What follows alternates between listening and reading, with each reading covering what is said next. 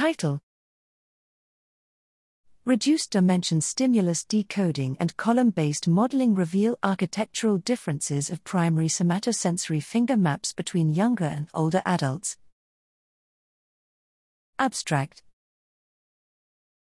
The primary somatosensory cortex, SI, contains fine-grained tactile representations of the body, arranged in an orderly fashion.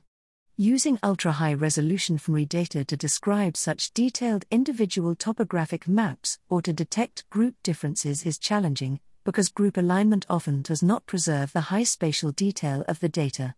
Here, we use shared response modeling, SRM, a technique that allows group analyses by mapping individual stimulus-driven responses to a lower-dimensional shared feature space, to detect age-related differences in sensory representations between younger and older adults using 7T fMRI data.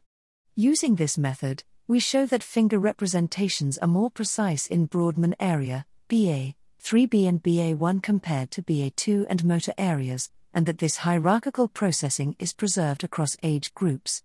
By combining SRM with column-based decoding, CSRM, we further show that the number of columns that optimally describes finger maps in SI is higher in younger compared to older adults in BA1, indicating a greater columnar size in older adults' SI.